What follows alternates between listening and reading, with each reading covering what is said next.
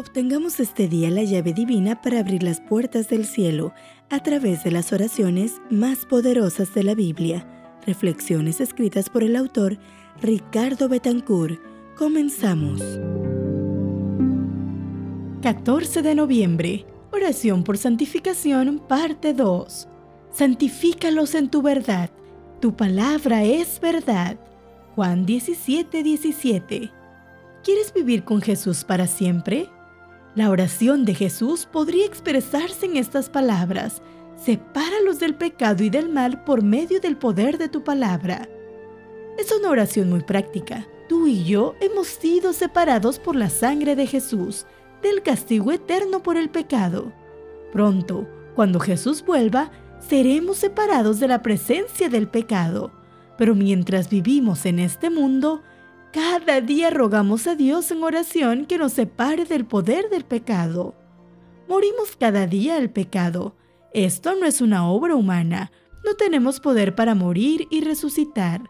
El poder está en Jesús. La palabra de Dios, que es representado en Cristo, quien declaró: «Yo soy la resurrección y la vida», nos sostiene cada día ante el poder del pecado.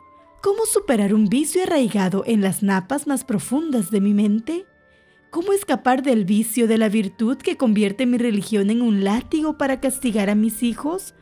¿Cómo escapar de mí mismo, de mi propio carácter agrio, de mi espíritu de crítica, de mis pequeñas deshonestidades y mezquindades cotidianas?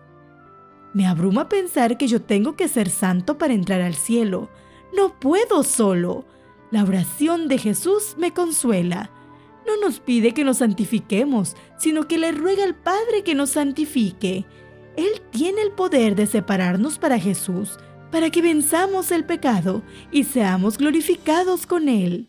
Dejarnos santificar por Dios es el propósito más elevado al que puede aspirar nuestro corazón.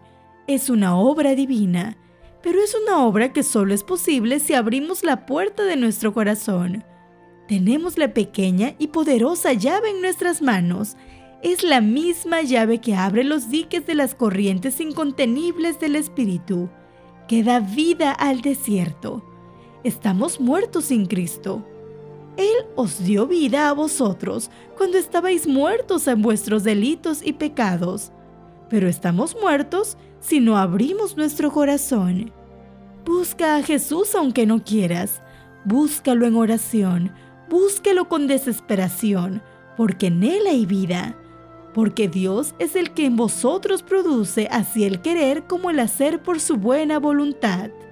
Que tu oración hoy sea: Señor, búscame para que te busque.